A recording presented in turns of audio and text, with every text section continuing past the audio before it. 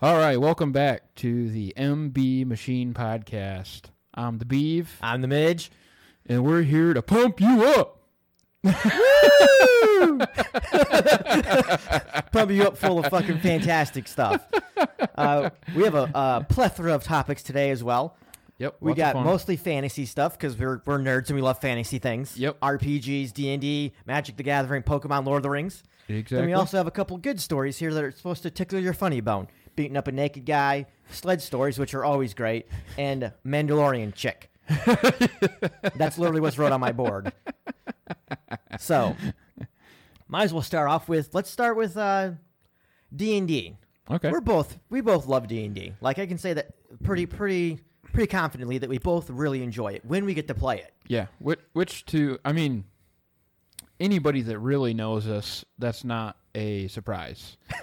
But to like some of my family, I'm sure they would be shocked because would they want to stone you to death? I don't know if they want to stone me, but they definitely look at me like I have 3 eyes. My family is that stereotypical family where like men are supposed to be manly. They're not supposed to like go out and wrestle a bear. Exactly. Yeah. Show who's dominant, pee on it when you're done. So playing board games with a bunch of nerds somewhere is not what you're supposed to do. And unless you're beating up the nerds, I assume. Then it'd be okay. Yeah. If you get done playing, then you beat the nerds up, it's okay. Actually, most of my family members are the same way of thinking. They think it's a super nerdy, like everyone's wearing glasses, overalls, and we're pimply like, face. Yeah, exactly. Yeah. Pimply face. You know, we're all down there with swords, never seen a vagina in our lives. And it's some autistic kid going, guys, stop it.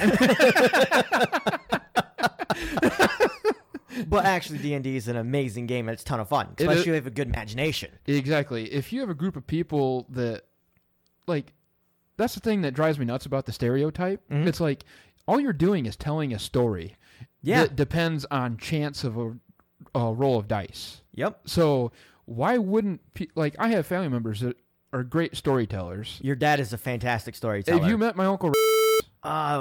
Is he the one with the two daughters? Is he that one? Nope. No. Don't you have an uncle that has 2 daughters? They were real little. Oh no. So that's my uncle. Oh, we're gonna have to edit this. We've got to edit all these names. We did terrible already right off the bat. Right off the bat. This went so well. Don't use names. It has not left that board. So my uncle on my dad's side. I don't think I met that one. Yeah. So it'd be my dad's uncle, my grandpa's brother. Oh, okay. No, yeah. I don't think I met him. I met the one that was related to both of us. Uncle. Yep. Yeah, we got to edit the names out, obviously, but yeah. Beep beep beep. But yeah, so it's my grandpa's brother, and he loves to tell stories.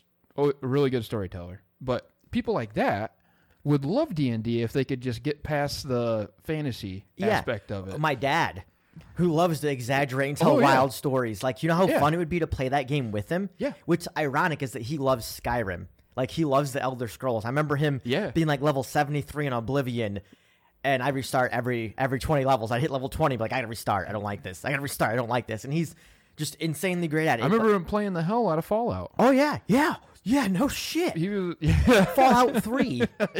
Like, he's like, oh, look at my armor. And I'm like, I don't even know where you found this, Dad. My dad is 45. Like, and he's a manly man. Like, he works on his cars, farmed, cut big wood. Dude. Yeah, cut wood. Drank his beer. And then in the wintertime, because he wasn't outside, he would play video games with us. Yep. And it was awesome to turn around like, oh my God, how'd you find this? Yep. And he's like, I don't know. Like, he likes video games and he knows how to play them, but he doesn't know I don't know. He's not very good at map orientation, I think. But it's hilarious. And I love my dad. He's not very good at pronouncing things. But I could figure out what he's talking about. Like, there was this lake, it's Pelagon in Elder Scrolls 3, and we call it Lake Placid. Oh, really? Yeah. All the time. Lake Placid. But it's fine because I didn't care that he couldn't say it right because it was just fun to play with him. And his Morrowind character, he literally played it for so long, it glitched out when he would go outside of a cavern. So he quit playing. Oh, like because it was so much stuff and his stats were crazy. Yeah, and then so he'd walk out the thing, and then it would beep and done. Yeah. But like, so back to D&D, I think he would be great fun to play D&D yes, with. he would. Yep. And it's just because it's nerdy that people have this problem with it. Well, so obviously 40 years ago, it was a little more important to be manly because you didn't have all the amenities that you do nowadays. That's very true. So that's why the previous generation is always harder on the new generation because they grew up, not having the luxuries that we currently have. Very true. And all their cars were mechanical, and you didn't take it to a shop to have a diagnostic done that says, change this part. Yep. You were like, oh, it's not getting fuel? Well, better make sure it's not the fuel pump. Yep. And nothing told you to go check it. You had to be smart enough to do it yourself. Or maybe your carburetor is out of fucking whack. Whereas nowadays, I'm sure you've noticed it too, but like... No, I only have older vehicles, but... It's more socially acceptable to be a nerd and be a jock at the same time. True. Yeah. Actually, very true. Yeah, because like fantasy football. I mean, it's basically D&D for jocks. yeah, it is. They sit there and they, make up their fantasy team, and they got all their stats, and they're watching multiple football games and like trying to oh no, I want this player to get a bunch of touchdowns so that I get a bunch of points for the league. So I think it's turned around a little bit. Now, of course, you'll never convince your dad or the older generation of that, most likely. I mean, I'm sure there are exceptions, but true. Most of them in the older generations won't have anything to do with this shit. Now, do you have any funny D&D stories that you want to tell? Anything that was hilarious? Because most games that I've played are just hilarious. It's been a while, though, since I've played, so I don't really have... right off the top of my head, maybe if you start talking about it. Okay, the ones that I remember. Okay, there you go. When we now that I think about it, we played with some friends up in. No names. I know. Up at their house. Yeah, up at their house around Battle Creek area. There you go. The dungeon master, he was fairly, he was lenient, but at the same time, it's the DM. The DM is supposed to be a prick. Exactly. He's supposed to keep you from doing outrageous things. Exactly. And be the check and balance to everybody's craziness. And of course, when you put in any situation. Oh, who? Son of a bitch. Write down the date. Yeah. When you put the midget in any situation, he's the wild card most of the time. So you never know what he's going to do. You never know if he's going to go crazy and try to color outside the lines, or if he's going to play it straight for a little bit just to get everybody comfortable and then freak out and cause chaos. You just don't know. So I can't remember. We were going to a bar. We walked into this town. Yep. And we all decide we're going to stay at this tavern. Yeah, yep. And the midge goes, well, I don't want to stay in the tavern. I don't want to pay for the room or whatever because you're being a Jew. Even in games. So you decide to go sleep in the hayloft. Well, so before that, the only reason I got to sleep in the hayloft is because I was arguing with the innkeeper about paying for the room. Yep. And he's like, well, you can sleep in the hayloft then. And I decided to piss on the bar. Oh, I forgot about that. And then I got exiled to outside when we got a warning that we don't want to be outside after midnight. That was specifically said that we should not be outside after midnight. And so I pissed on the bar. And then when everybody's had to convince the innkeeper to let me sleep in the hayloft. So just because some people might not understand how D&D works. So there's the players that select what type of character they're going to role play as. Yep.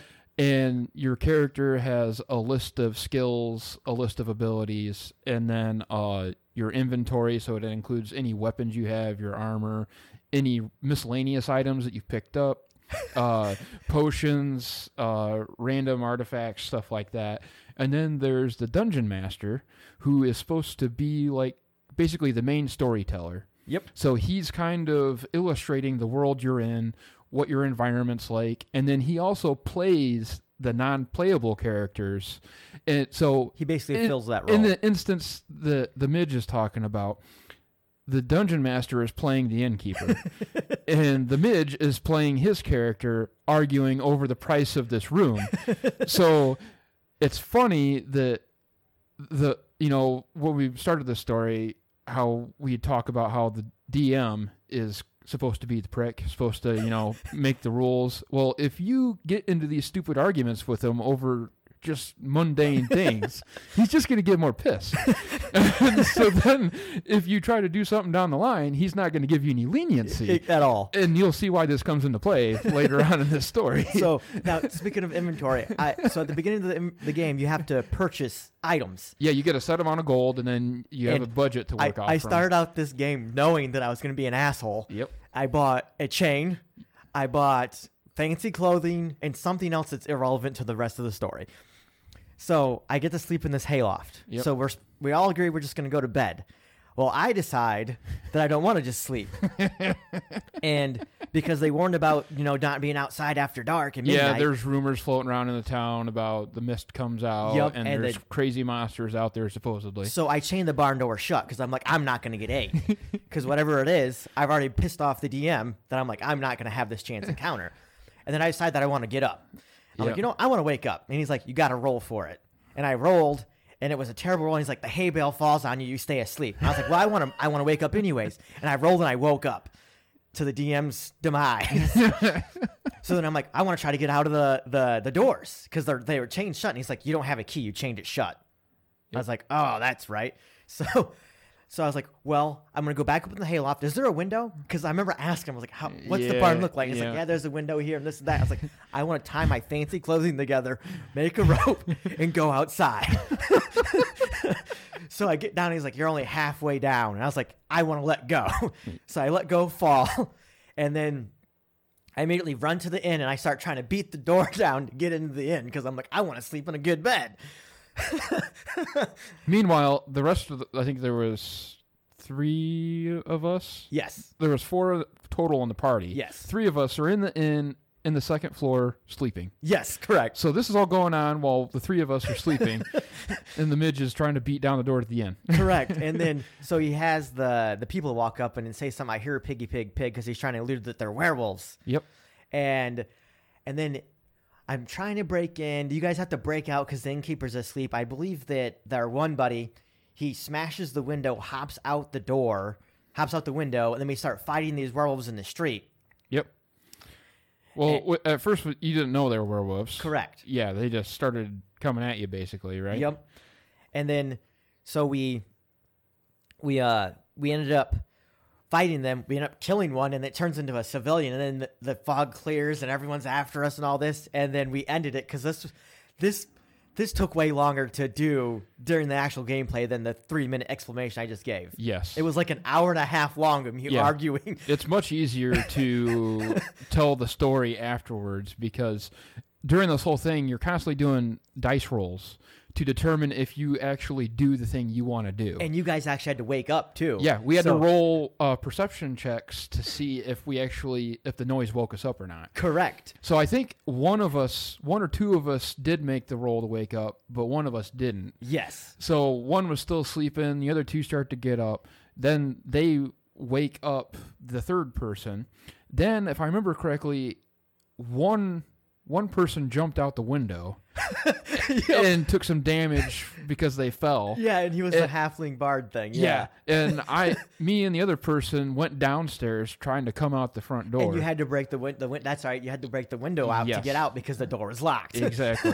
Yeah. We destroyed the inn. Yeah. So we're never getting invited back to that inn again. And then I remember we decided to end it after that, and and the DM was like, I had this whole fucking plan laid out how you were going to go to the castle, figure out all this thing. There's an evil wizard, and no, we had to spend an hour and a half at an inn that was supposed to be irrelevant, and he was so pissed. Yep. And then we never played again. Yeah, that's the other thing with D&D. If you really want to have a long campaign, you have to be dedicated to it. Mm-hmm. And so that's the problem with our group of friends. It's like we're scatterbrains, so like we won't always be able to meet up. So then half these campaigns we do, we'd never complete them or even get that far into it, you know? And then I was asked to tone it down. I was like, that's who I am. So and I was like, I'll just back out because if you don't want to do that, that's how I am. Right. So go ahead and have fun. It didn't hurt my feelings. And I was like, I just won't attend because That's what I do. Yep. I just go off and ridiculous things. There's very rarely that I want to stick to a point and stick going that way. I'm always going to ask, what about this? What about that? Yep. And I think that with two of our other members, it didn't mesh very well because they wanted to play the game and get to a point. And it's like, and then we talked about me doing the DMing or being an assistant because I can come up with things off random top of my head. Yep. And I'd be much better as a antagonist, right? That's a bad one. Yeah. Antagonist. I can't keep them. I don't. Protagonist is a good one. Yeah, that's what I thought. Yep. Pro, good, whatever. And we talked about that, and they never went and did it because other things happened, and they're not my group of friends anymore. Yep. But yeah, that's one story I can think of off the top of my head. I have another one. It was the first time I played. It was only 3 of us in the party. It was our friend's girlfriend at the time, and we started out, and I was an orc. And I remember, we'll skip the intro because we all started in different spots. We had to come together. We all in a cage and we're in the jail, and I was being an asshole and started hitting my head off the wall and screaming. So we're walking through the cemetery, and we get to this door that is locked. I'm like, oh, it's locked. And I was like, well, I'm going to break it down because I did not care about finding a key. So I start hitting it, and it chips my axe. And I was like, whatever, the door's open, right? He's like, yeah. I was like, I'm going to throw my down the stairway. And he's like, you threw your axe. It clatters off. It hits stone and gets stuck in the floor. And so we walk down, and he's like, oh, there's spider webs everywhere. And the spiders start coming down. He's like, what are you going to do? I'm going to get my axe. He's like, well, it's stuck, actually. So you got to pull it out of the door frame, the door that fell down. You got to pull it out of the door. And then it was chipped. And then there was a spear. I picked a spear out of a dead guy, and we stabbed the spiders to death.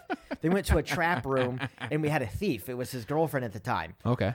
And there was this very obvious trap. There was a statue with gold on it and emeralds and things. And I was like, hey, thief, you should investigate the trap and see if there's traps here. She's like, no, you do it. I was like, I don't have the skill to do this.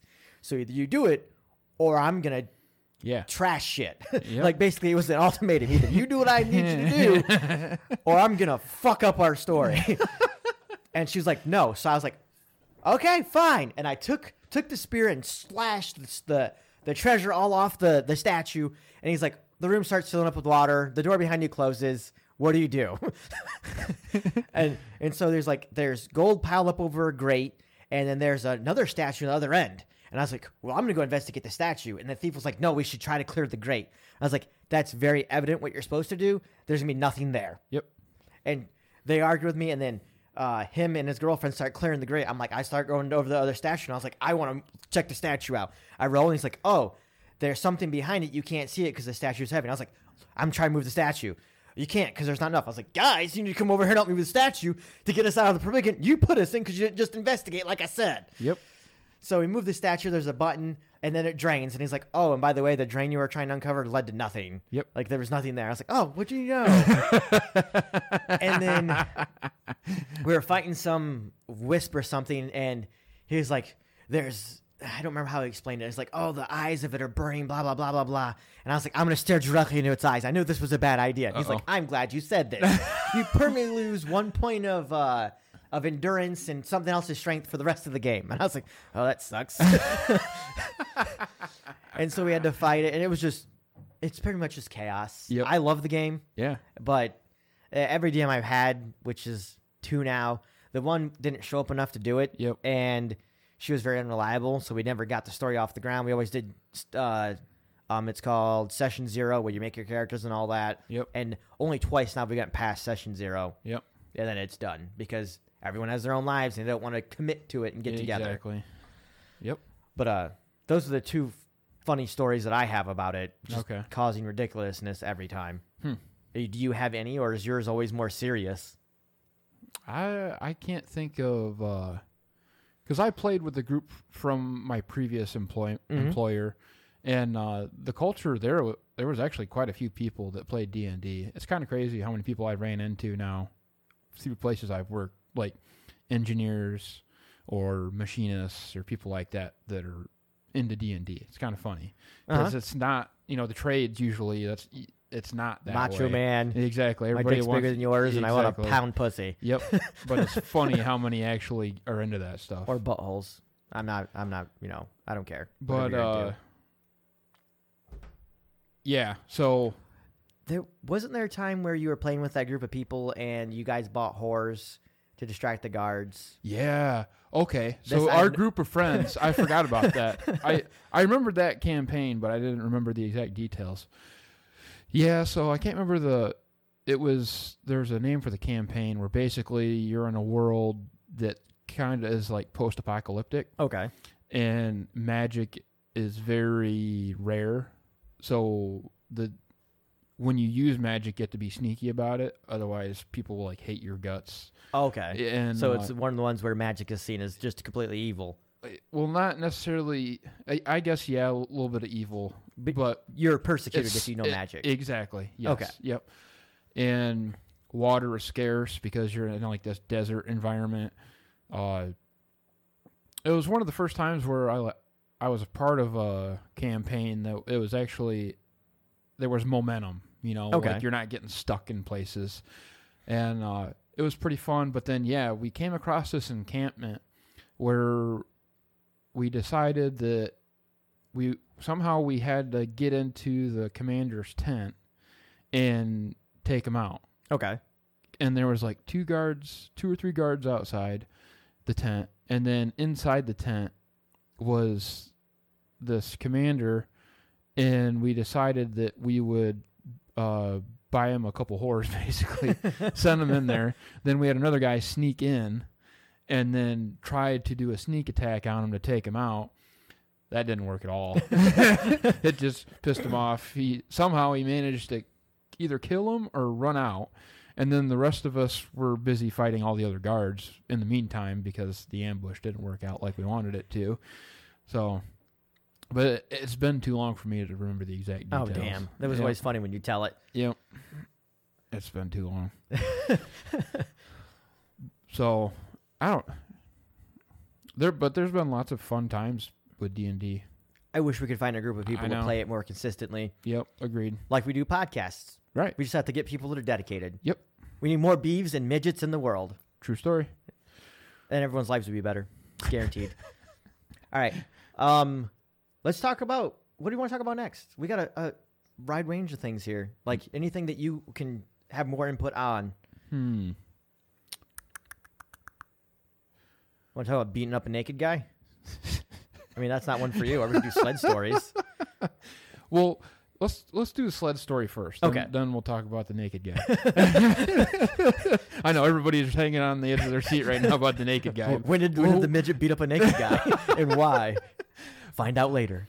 So recently in our area, we've gotten 6-8 inches of snow, and we went out riding last night. I didn't tell you any of this. Yeah. So my dad and some friends, we started a snowmobile club together, and we just found out last night that possibly we just broke 100 members. Oh, sweet. So I should say not current members, but just over time, total? We've had 100 people be a part of the club at one time or another. That's pretty damn cool, dude. So I think there's like 50 or 60 that are actually active. What was the acronym for your guys' club? I don't want to say that.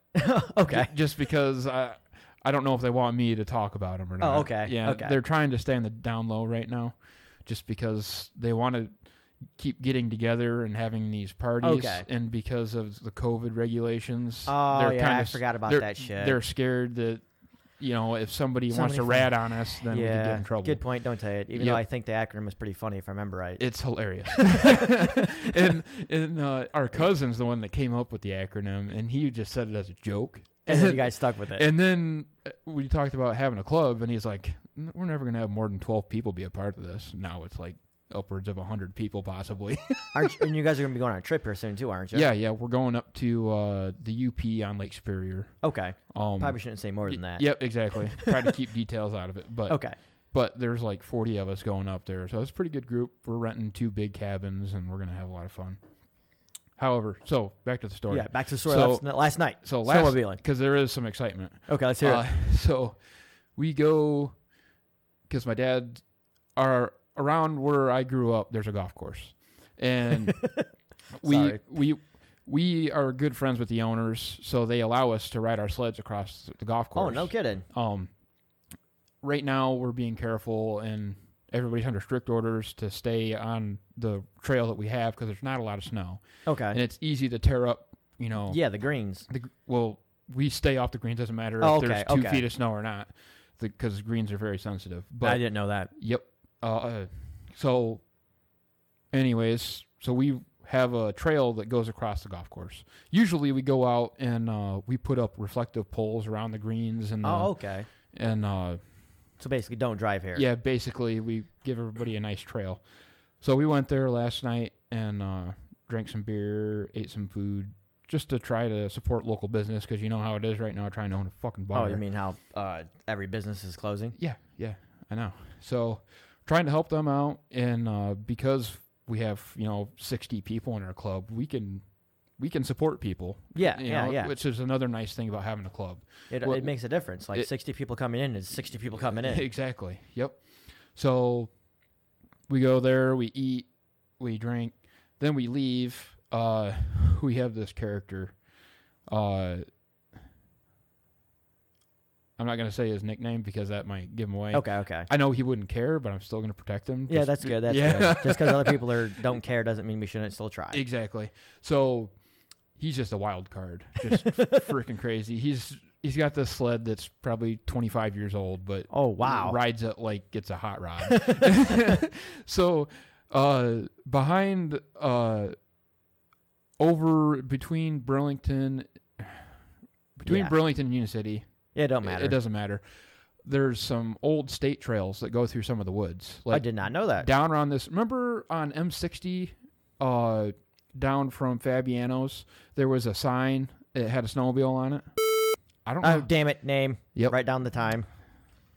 Okay. Anyways, Beeve. Yep. I don't remember 2 weeks ago. I'm not going to remember 15 years ago now. I just didn't know if you remember, because it kind of stuck out, because to me, I was like, you don't see snowmobile signs down in southern Michigan very often. I don't remember it, no. So there was a sign that said snowmobile on it. Okay. It was like an official sign from the state. So I was like, oh, why is there a state sign with a snowmobile on it? Well, there was a state trail that used to go through Battle Creek, down through here, through the Burlington Union City area. Okay.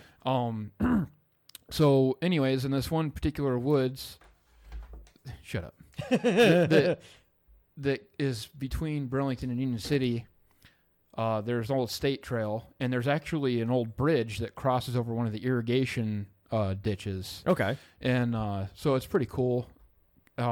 We go through there whenever we have enough snow.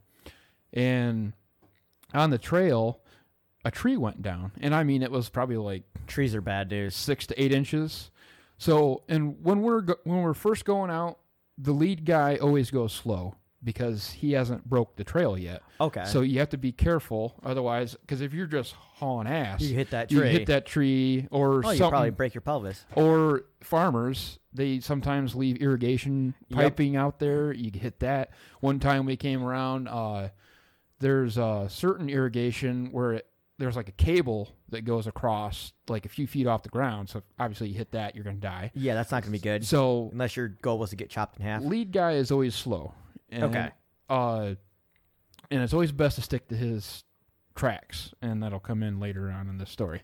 So, well, anyways, this wild card guy, he knows this trail, and he came to the golf course from his place using that trail, and that tree was down, and instead of going around it, he decided that he'd be cool and go over it. Well, when we came up across it, we're like, wow, how did he make it over that? That's interesting. So crazy that way.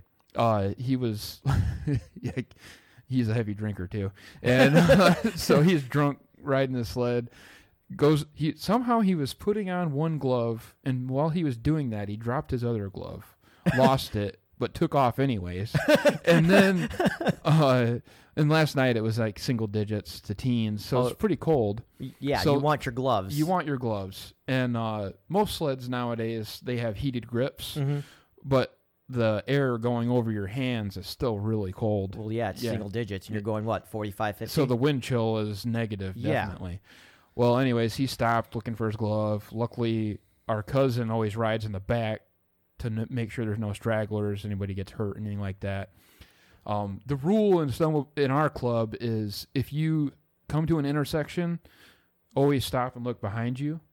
That way you know if the people are still behind you or not. Okay. And then if nobody's behind you and they're supposed to be behind you, you just stay where you are and wait until either they catch up or you know something's wrong and then you turn around and go find them. Okay. And then everybody, because 40 people in a line, that's a lot of people to try to keep track of. Anyways, my cousin is always at the back. And shut up. Cousin's always at the back. He found the glove, gave him the glove. So then they finally caught up to us. Like, okay, well, that's one thing that kind of went wrong. Well, then. Does this all involve the same guy? No. Okay. Nope. Surprisingly, later on in the story, I thought this guy was what is going to happen. So we ride over to the gas station in Burlington. Oh, and then before this all happened, there's a guy that lives over by Union Lake. So he rode from Union Lake up to my dad's place. Okay, that's a pretty good distance. It's a pretty good distance. There was a state cop up by the main gas station, Union City. Okay. And so this guy went to the gas station, got gas, and then he was going to cross over 60 to get to the north side of 60, and the state cop was sitting there at the intersection. And this guy I'm talking about, he's a shorter stature guy. So from a distance, you'd probably think he was a young kid. You wouldn't know. That's what we assume.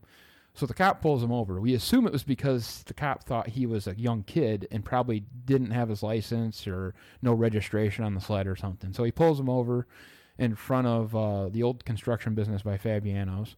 And basically he's like, oh, you have registration? And registration on snowmobiles now, it used to be like a long registration label. Okay. Now they shortened it up like a boat. So now it's just a little itty-bitty 2x4 square or whatever. You can lose it pretty easy, probably. Well, no, it sticks right on the side of your. Oh, okay. Of your. I know nothing about snowmobiles. I know. It sticks right on the sides of your sled. So do you have one on each side, or yep. Okay? Both sides. So and it's reflective. So he could clearly see that there's registration on it. And every year or every 2 years, I think, is when the color changes. Okay. So every year, just like your tags on your license plate. Yep. So he comes up, he's like, you have your registration? And he's like, yeah, it's right there on the side of the sled. And the guy's like, oh, I didn't see it. Like, yeah, they're shorter now. You should know this. And he's like, all right, have a good day. So I think he was just looking for a kid to harass, basically.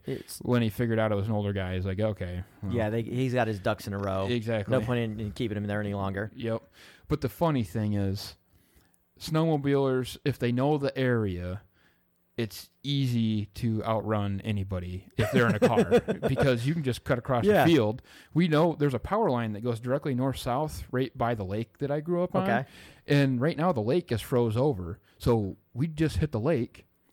And because we've been running around there all the time, there's tracks going in every direction. So how are they going to find you unless you want to be found? Yeah, unless you're like, okay, I'm going to stop. Exactly. So it's just a politeness thing, basically. Like, you don't want to piss off the cops. But regardless, going back to the story. So we already had one cop encounter. We leave the golf course, see that the dumbass went over this big tree somehow. Then we get to the gas station in Burlington.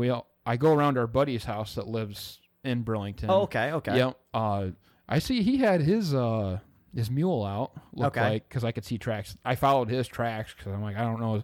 I couldn't remember where the well housing was in his backyard. Oh, yeah. I don't remember what it is either. It's like in the center somewhere. Somewhere. Isn't it? Out in the back there? Yep. So I was being careful to follow his tracks because I don't know where that is. And then I saw some lights on in there, but I didn't see him at the window or nothing. But regardless. So he probably didn't care that you went across his property either. Probably not. Oh. He knows I'm the only one with a snowmobile that would probably go in his yards. I mean, if I started getting shot at, then obviously. He might have been upset that day. Yeah, he might be upset. Who knew? So we go into the gas station in Burlington, fill up. Well, then I told my dad, I'm like, hey, I want to go to my girlfriend's parents' house, which is in a little subdivision right outside of Burlington. Oh, okay. Going towards Teconcha. Yeah. And so I lead Dad's like, just lead the group out there. You know where you're going. And there's a trail system that goes around one of our club members' houses and wraps back around to this little subdivision. So I'm like, well, we'll use that and we can get up there. Well, as soon as I get to that stop sign right by that gas station, state cop goes by. And I'm like, oh, from what the other guy said earlier, that might be the same state cop, and he might turn around and harass us. So I watch him go by, and he gets like 500 yards down the road. And I'm like, okay, well, I'm not seeing brake lights, so I think I'm safe. So we cross over, and in Burlington, we run the sidewalks. Okay. Just because it's the easiest way to get through Burlington without having to try to cut through fields that we're not familiar with. And so we could run right. So real quick, because I don't know, what is the rules about snowmobiles in the road? Are you not supposed to be on the road? You're supposed to not be on sidewalks? Like, I'm fairly confident. I know for sure you're not legally supposed to be within 50 feet of a road. Oh, okay. I'm pretty sure that's the law. So, like, you're breaking the law by you're going breaking to the the gas law station. technically. Yeah. Yes. But I think they realize that there's not that many snowmobilers down here, and that as long as we're not causing trouble, they're not going to harass us. Okay. Yep. Do snowmobiles get a bad rep for causing trouble? Is that like a common thing? So depending on the farmer, they, and just like any property owner, I mean, they get, peeved when people trespass on their property. Understandable. And there is some liability with it, because if somebody gets hurt and they want to be an asshole, you can sue them. And, I would be really pissed off if somebody who's on my property trespassing gets hurt and then sues me. Okay. Yeah. So there's basically an understanding that if they don't want you on their property, don't go on their damn property. Exactly. And it's especially true up north, because a lot of actual snowmobile trails will go through private property, and they'll have signs posted along the trail saying, do not leave the trail, no trespassing on private property. And then people will go off trail, and then those private property owners will be like, get your trail off my property. You no longer are able to have this trail. Okay. And then it ruins it for everybody in these clubs. Because a lot of clubs up north, actually, they will invest together. They'll build a big pole barn, and they'll buy a whole tractor, which is called a groomer. Okay. And they groom the trails. They pull it's almost like a plow behind them. Okay. And it fluffs up the snow on the trail, so it's really nice riding out on the trails. And these clubs try to take care of their trails and be respectful. And that's what the trail permits that you have to buy for your sled, all that money goes to these clubs to maintain the trails. Okay. Yep. So, interesting. Yeah. And there's been some recent controversy because they call them hikey bikies, the people that hike or bicycle in the summertime. Yeah. So there's some contention with those people because the money from the trail permits, some of that money has been diverted to go to hiking trails and bicycle trails, but the quad people, the dirt bike people, and the snowmobile people are pissed because they're like, why am I paying trail permits for them to bicycle and hike? Yep. When a lot of the commerce, like, we buy gas, we buy oil, we always go to restaurants and bars when we're up there because that's the only thing to do during the wintertime. You basically support the little economy up there, and without your guys' business, a lot of that stuff would die. We're like, why is most of our money going to these hiking and biking trails when most of the money is made from us, kind of thing? Yeah, I understand that. So there's some contention there. My dad was kind of into it because there's a state organization called Misorva now. Michigan, Michigan, I can't remember, but Michigan ORV Snowmobile Association, I think is what it's called. Okay. Anyways, they deal with all that, and Dad and his cousin became members, and they went up to a meeting, and they were all talking about it. But going back to the story. I was going to say, sorry, let's got go off back on to the a funny rant. story, right? Got off on a rant. And so we go, so my girlfriend's parents live across the street from a state cop. Oh, wow. State cops Great. made a lot of appearances last night. All at the right time, thankfully. So we go down there and winded our way. I went around my girlfriend's parents' house. we went right by the state cop's house, and then we went out and took back roads over to some friends by Taconcha. Okay. Stayed there for about an hour and a half, drank some beer, just socialized. There's about probably a dozen or so of us. And then we take off. This is where it gets interesting. So we're riding some fields, and out in the fields, snow is not bad as long as the field isn't chisel plowed. Okay. If it's chisel plowed, that's that really rocky stuff, and it kicks up rocks, which will come into play. That's not fun. So, like I said, it's important to stay in the leader's tracks because then you know where the rocks are, and because if you deviate from his track, it's unknown what's coming up. Okay. Well, that bit us in the ass last night because Dad, we were taking the dirt, this one particular field, we were taking a dirt road, and we were just riding the shoulder on the wood side, and on the other side of the road is a field. Okay. So he didn't ride that field, he just rode the shoulder on the other side of the field. Well, coming back from Taconcha, he decided to cut into that field. Well, it was chisel plowed, and he was trying to stay close to the road where the snow was a little deeper from plowing, and it was still kind of rocky. Well, then, sure enough, Dad, after the incident, said that he saw the rock, but a guy like a few sleds back didn't see it. Okay. And hit the rock with his left ski and sheared the ski right off. Oh, like damn. The shock, the A-arms. Like, this is going to cost him more than $1,000 to fix. And I'm assuming that he had to go get his trailer and pick up the sled on the side of the road. So whenever that happens, everybody stops. Well, first of all, Dad was leading. I was behind him. We stop at the stop sign. So your dad was cutting the trail. Yes. You were following your dad. Yes. Where was this guy in the lineup then? He probably would have been like... Because I was assuming that he was right after your dad because you were saying your dad seen the rock. Then you said that guy didn't. Yep. But if there's people in between them, then there should have been pretty easy. I'm trying to remember exactly. So 5 or 6 people back would be safe. Because I think there was about a dozen of us. So I think he was in the middle-ish of the group. Okay. So if he had stayed on the trail, would he have been able to avoid the rock then? It would have been close because Dad said afterwards that he thought he saw the rock and maybe narrowly missed it. Oh, okay. Or he might have even kicked it a little up from being, under the snow a ways. So, yeah. So Dad stops at the stop sign. I stop behind him. We're waiting, and Dad gets off a sled and looks behind him and sees there's people way back. Somebody comes up from the group, from the guy that hit the rock, and told my dad, hey, somebody hit a rock or wrecked back there. So then Dad comes to me and he's like, oh, sounds like somebody, how do you say it? Somebody smashed up their sled or something like that. And I was like, oh my God, somebody's hurt. Oh, okay. It sounded way worse. Yeah, way worse than it was. You were like, oh God, there's going to be blood and guts everywhere. This guy's head's in the field. I'm preparing myself for, okay, maybe we're going to have to save somebody's life kind of thing. Broken arm. Yeah. So we get back there. Nope, guy's fine. He put the sled on its side after he sheared the ski off, obviously.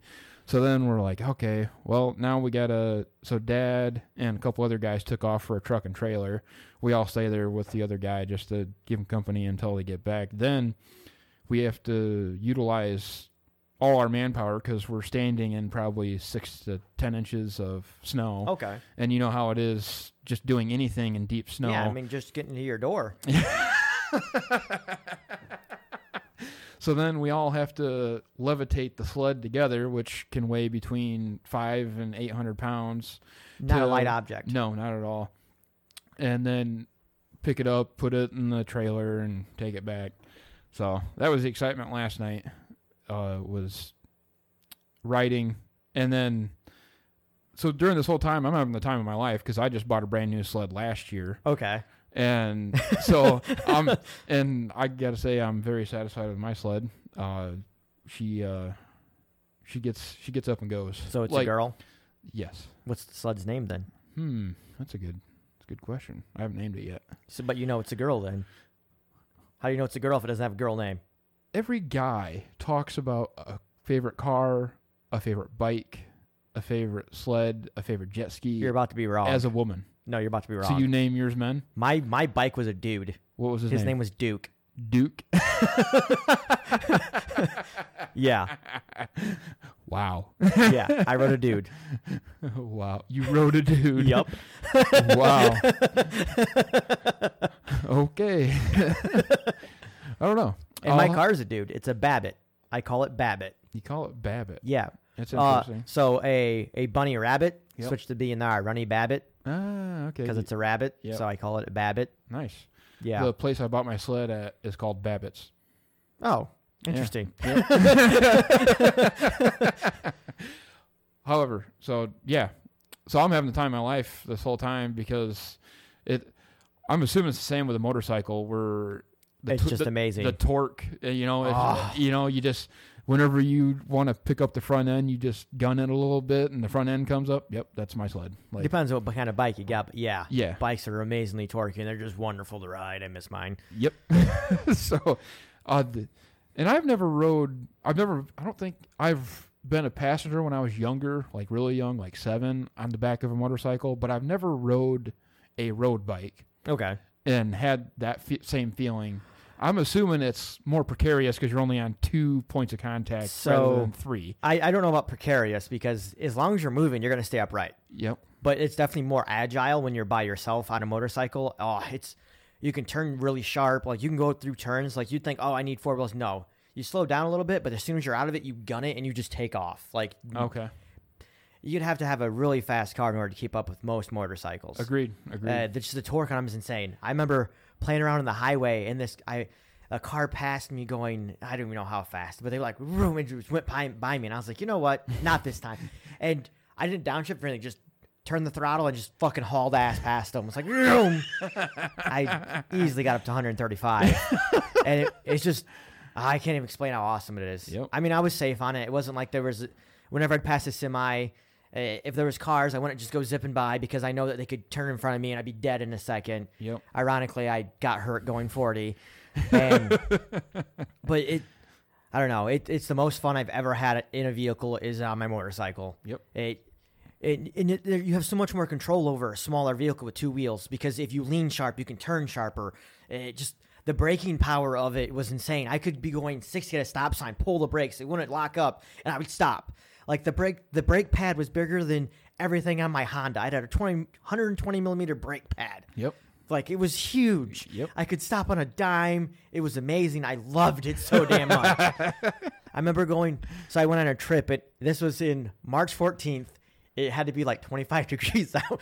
I went down to St. Louis, and I was driving from St. Louis to Kansas City, Missouri, and I was going at 152 miles an hour at night down the highway, no one around me. Oh, it was amazing. Wow.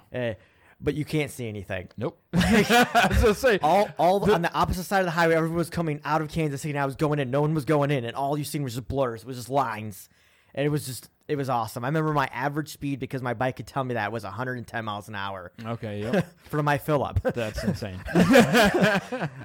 I loved it, and I got a ticket for going 90 on the way home, which I wasn't gonna pay, but my fiance made me because I was just never gonna go back to Missouri again. Yep.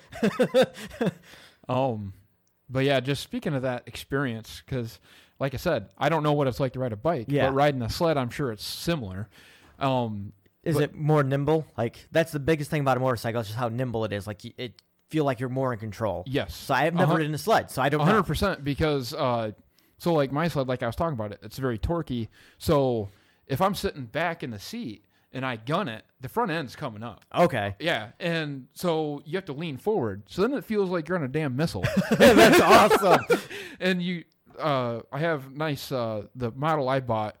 It has nice footboards. Mm-hmm. So there's holes where you lock your feet in. So your feet are like locked in. Oh, so you can't just fly off the damn thing. Well, not even that. It's just there's holes big enough for my boots to slide in right. And then there's like knurling on the footboards. So your feet, it just feels like your feet are locked in. Okay. And so your feet are locked in and you have to lean forward. Otherwise, you're constantly going to be pulling the front end up.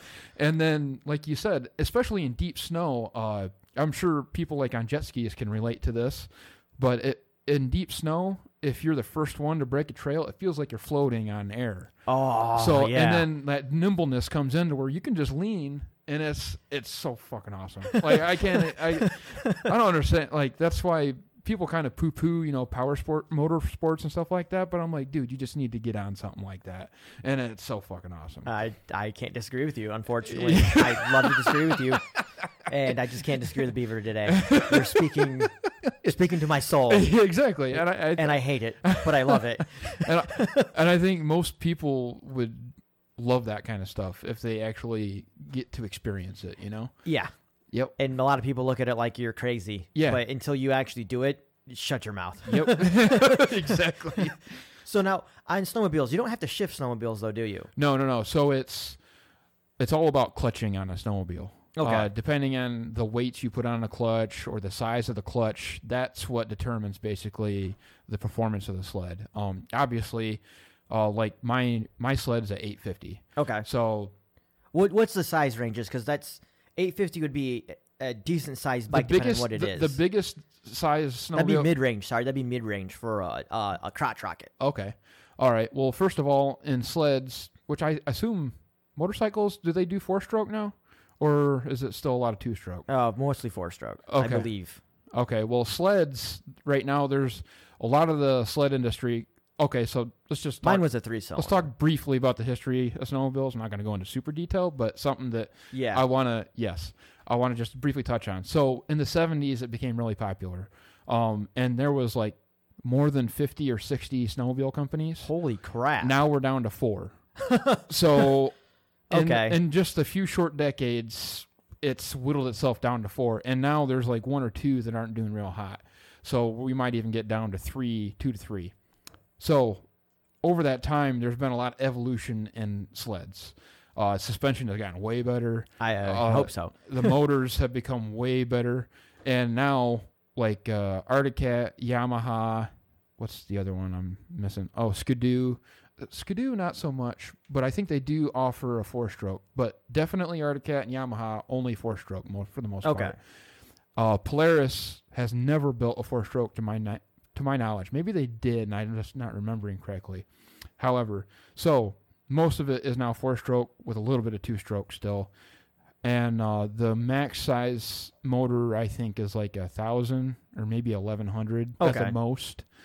Like my dad's cousin, the one that hangs out with us a lot, he has a sled that's a 4-stroke 1,000 with a turbo on it. Oh my god! And when it first came out, there was a video that he loves to talk about, which it is pretty sweet. But they took it to a drag strip, and they actually make an asphalt track. Okay. For sleds, I want to do it eventually. That'd be sweet. And they do drag races with them. Well, they were racing like a Cadillac CTS-V, a Porsche, like some really high-end muscle cars. Yeah. And they were whipping their ass in the quarter mile. So it should. Exactly, because it's a lightweight vehicle putting out like 200 horsepower. So it's ridiculous. Yeah. But yeah, so his sled is the fastest production sled. And then at the time, because my dad and his cousin bought brand new sleds the same year. So... our cousin's was the fastest production sled, and then my dad's was advertised as the quickest production sled. Okay. So, and then now mine, I think, I don't know if mine is or not, but it should be damn close to the fastest or the quickest production sled. So when you say quickest, you mean acceleration? Acceleration, okay. Exactly. Because my cousin's, has a lower profile. Okay. So when he guns it, it doesn't have enough traction to transmit the horsepower to the ground. So, like I said, mine, you just hit the accelerator and the front end pulls right up, whereas his will just trench the ground underneath of it because it's trying to get that traction. But yeah, so 1,000 cc is the biggest that snowmobiles make. And then they put turbos. Turbos are pretty common, like in mountain sleds, because as you go up in atmosphere, the air gets thinner, so you need to put more air into the motor. Okay. But, anyways, yeah, that's the shut up. I guess that's the sled story and related content. All right. Do you think we had enough time to talk about beating up a naked guy? Yeah, we have to talk about it. You can't lay crumbs like that and then not talk about beating up a naked guy. Okay.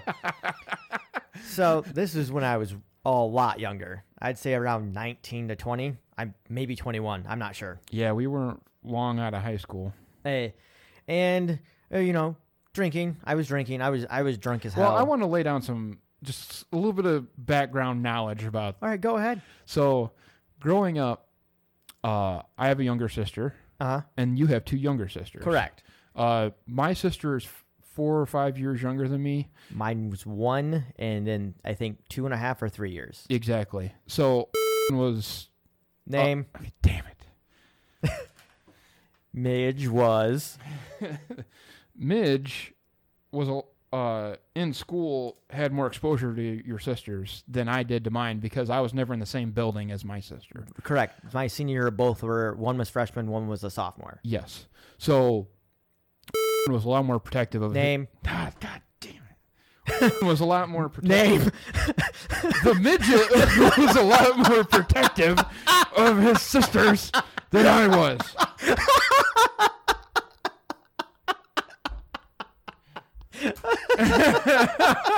Shut up. So the midge was a lot more protective of his sisters because they were in the same building, and you were just that way. Yeah, you were correct. Your family is that way, just about your whole family. Yeah, we're very protective of all of our family. You're a tribe. Yes, correct. You mess with one, you mess with all. Which I mean, every family is that way to a certain degree, but I think you guys take it a little more. My aunt told me one day when I was in 7th grade, because I told her a young lady called me a homosexual, and she said, "What's her name? Where's her address? I'll go beat her up." My aunt is like 40 at this time, and she was going to beat up a 7th grader for me. My aunt's also crazy. I love my aunt. She's wonderful. I like the exclamation points on that. Yeah. But, so yeah, very protective of my sisters when I was younger because I don't know how many people were taught this, but you're supposed to protect your younger siblings. And if they're sisters, your friends aren't supposed to try to fuck them. True. Turns out my sisters...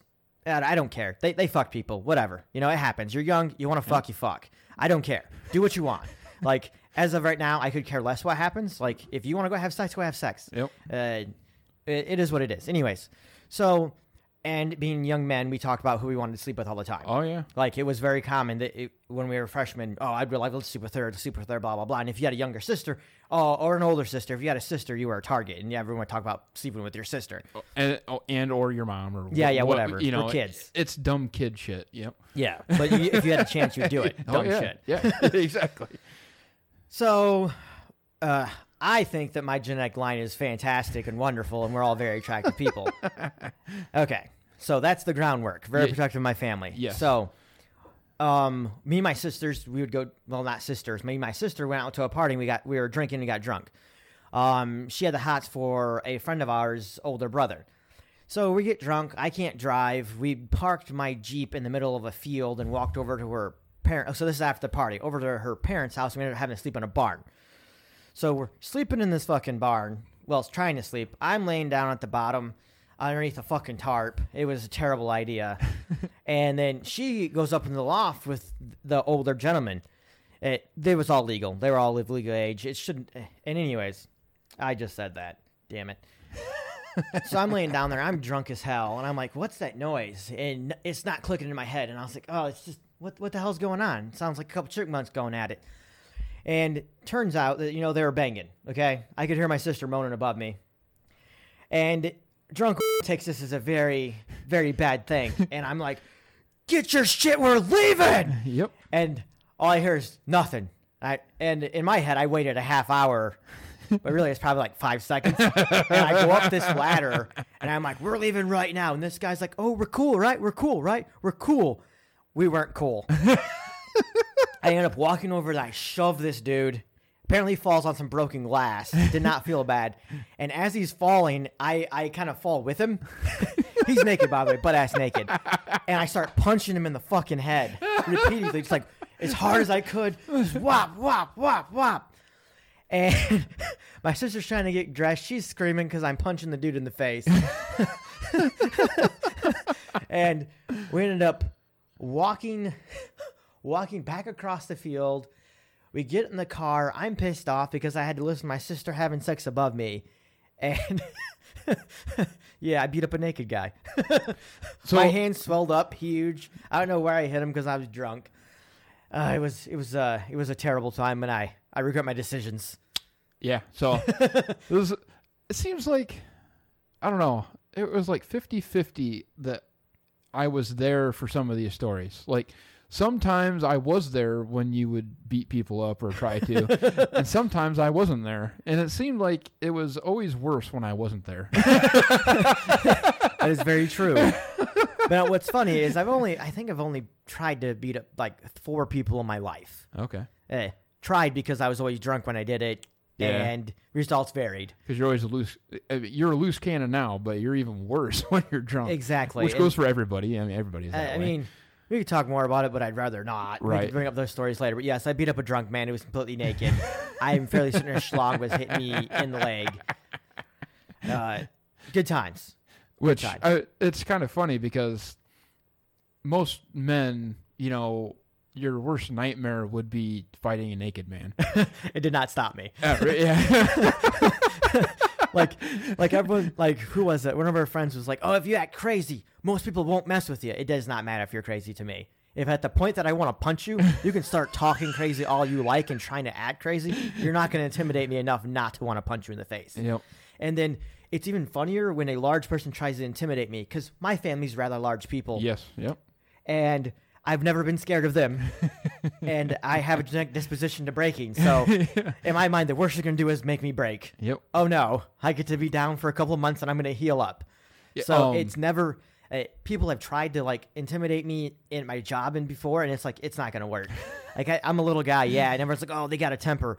No, you're just not going to be able to push me around, and I'll let you know that very quickly. Who's the kind of guy... Name. Oh, God damn it.